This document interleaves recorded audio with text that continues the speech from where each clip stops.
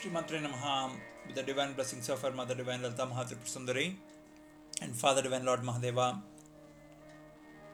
We are discussing Karangulina Kotpanna Narayana Sakritihi in those divine efforts. In the last episode, we have discussed about some of the least known stories of Sree Rama Avataram, the 7th Avataram of Mahavishnu. Today we'll discuss the 8th and 9th Avataram. A lot of us are confused thinking that Gautama Buddha is Avataram of Mahavishnu, but it is a wrong interpretation. The 8th Avataram is Bala Raama Avataram and the 9th is Sri Krishna Avataram. When the Avatarams descended on this planet from the various planes of existence, some were Amsha Avatarams, some were Avesa Avatarams, some are Paripurna Avatarams. The Balarama Avataram, the genesis of it, starts with Sree Rama Avataram, where Lord Mahavishnu's Adiseshu, the 1,000-headed Divya Sarpam or the divine snake, on which Lord Mahavishnu rests in Yoga Nidra pose, descended on this planet as his younger brother during Rama Avataram as Lakshmana. Looking at the challenges the elder brother faced, Adiseshu, with unconditional love towards his Swami Mahavishnu, desired to be born as his elder brother in the next Avataram, so he can take all the hardships and pass on the comforts of the life to his younger brother in the next Avataram. Therefore, he requested Lord Mahavishnu the same. Mahavishnu, as he sleeps on Adiseshu, because of the induced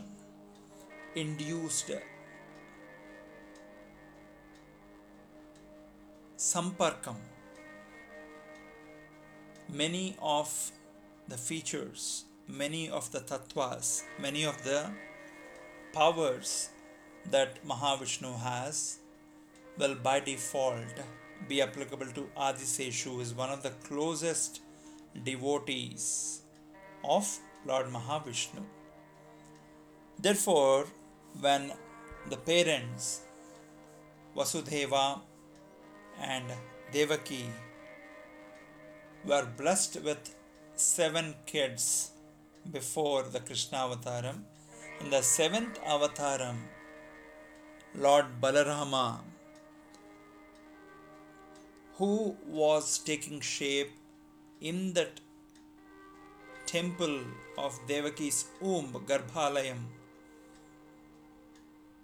after the 7th month, when Kamsa was mercilessly killing all the kids, knowing very well that his death was approaching him much faster in the form of the Ashtama Garbham, or the 8th pregnancy of Mother Devaki and Father Vasudeva. In the 7th one, when Mother Devaki was 7 months pregnant, one night when she was sleeping, the Narayani, or Mother Goddess, sister of Narayana Vishnu, came in the form of Yoga Maya and transferred the baby from Devaki's Garbhalayam to Vasudeva's another wife, Rohini Devi, who was with one of his thick friends, Nanda, in Nanda Vrajam, when Vasudeva and Devaki were arrested by Kamsa. Vasudeva's dear friend and brother like Nanda in Nanda Vraja, where our dear little Krishna will grow up in near future, who was providing safe shelter to his dear friend's wife, Vasudeva's another wife Rohini, the Yogamaya transferred this baby boy from Devaki's garbham to Rohini's womb. Since this is the first listed surrogacy in the Vedas, the boy was named as Samkarshana, and this Samkarshana was protected by the Samrakshana of the Yogamaya while the surrogacy was happening, transfer of the baby from one womb to another, which is the first listed surrogacy in the Sanatana Dharma Vedas, which shows the advancement of technology and thinking during the period of the Mahavishnu Avatarams of Bala Raama and Krishna.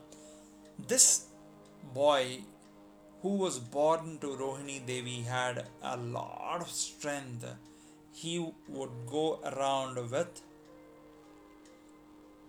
that lot of strength, therefore he was named Bala Raama.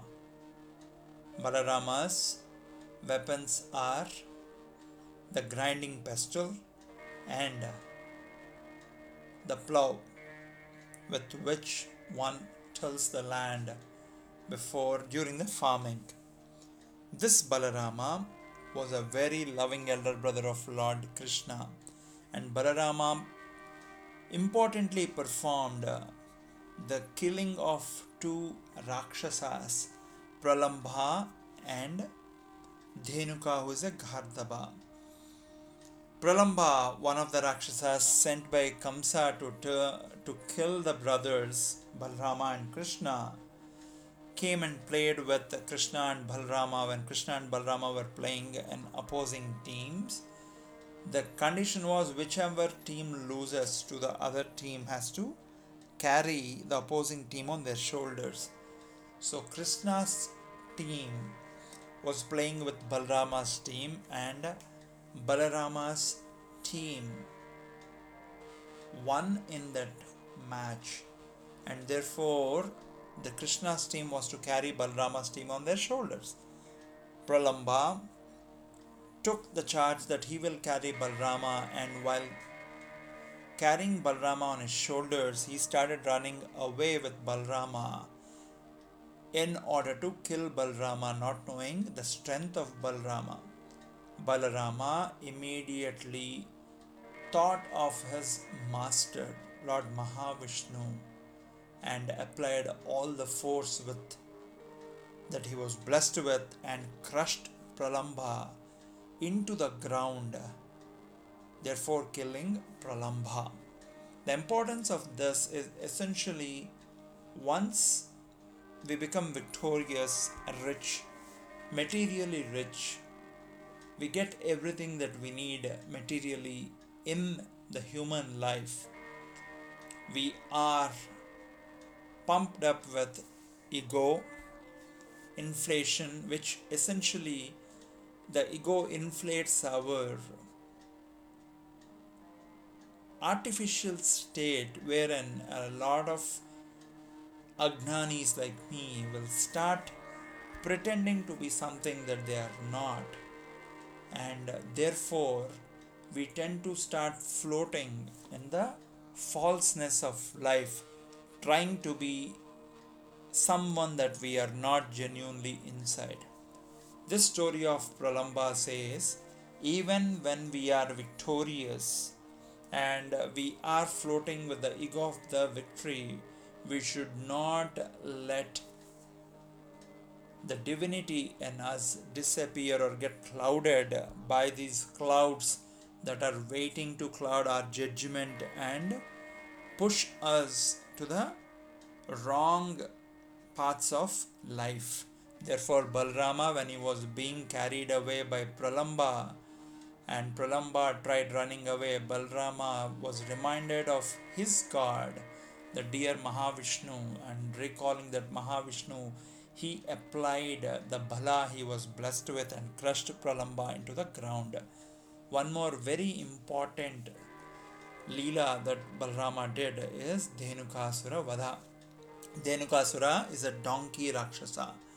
He and his family, all of whom used to take the disguise of donkeys, used to protect a small garden in which there were fruits of different types, and whenever anyone approaches that garden to pluck a fruit or eat a fruit that has fallen on the ground, Dhenuka, the donkey, will come kick them with his hind legs, killing them.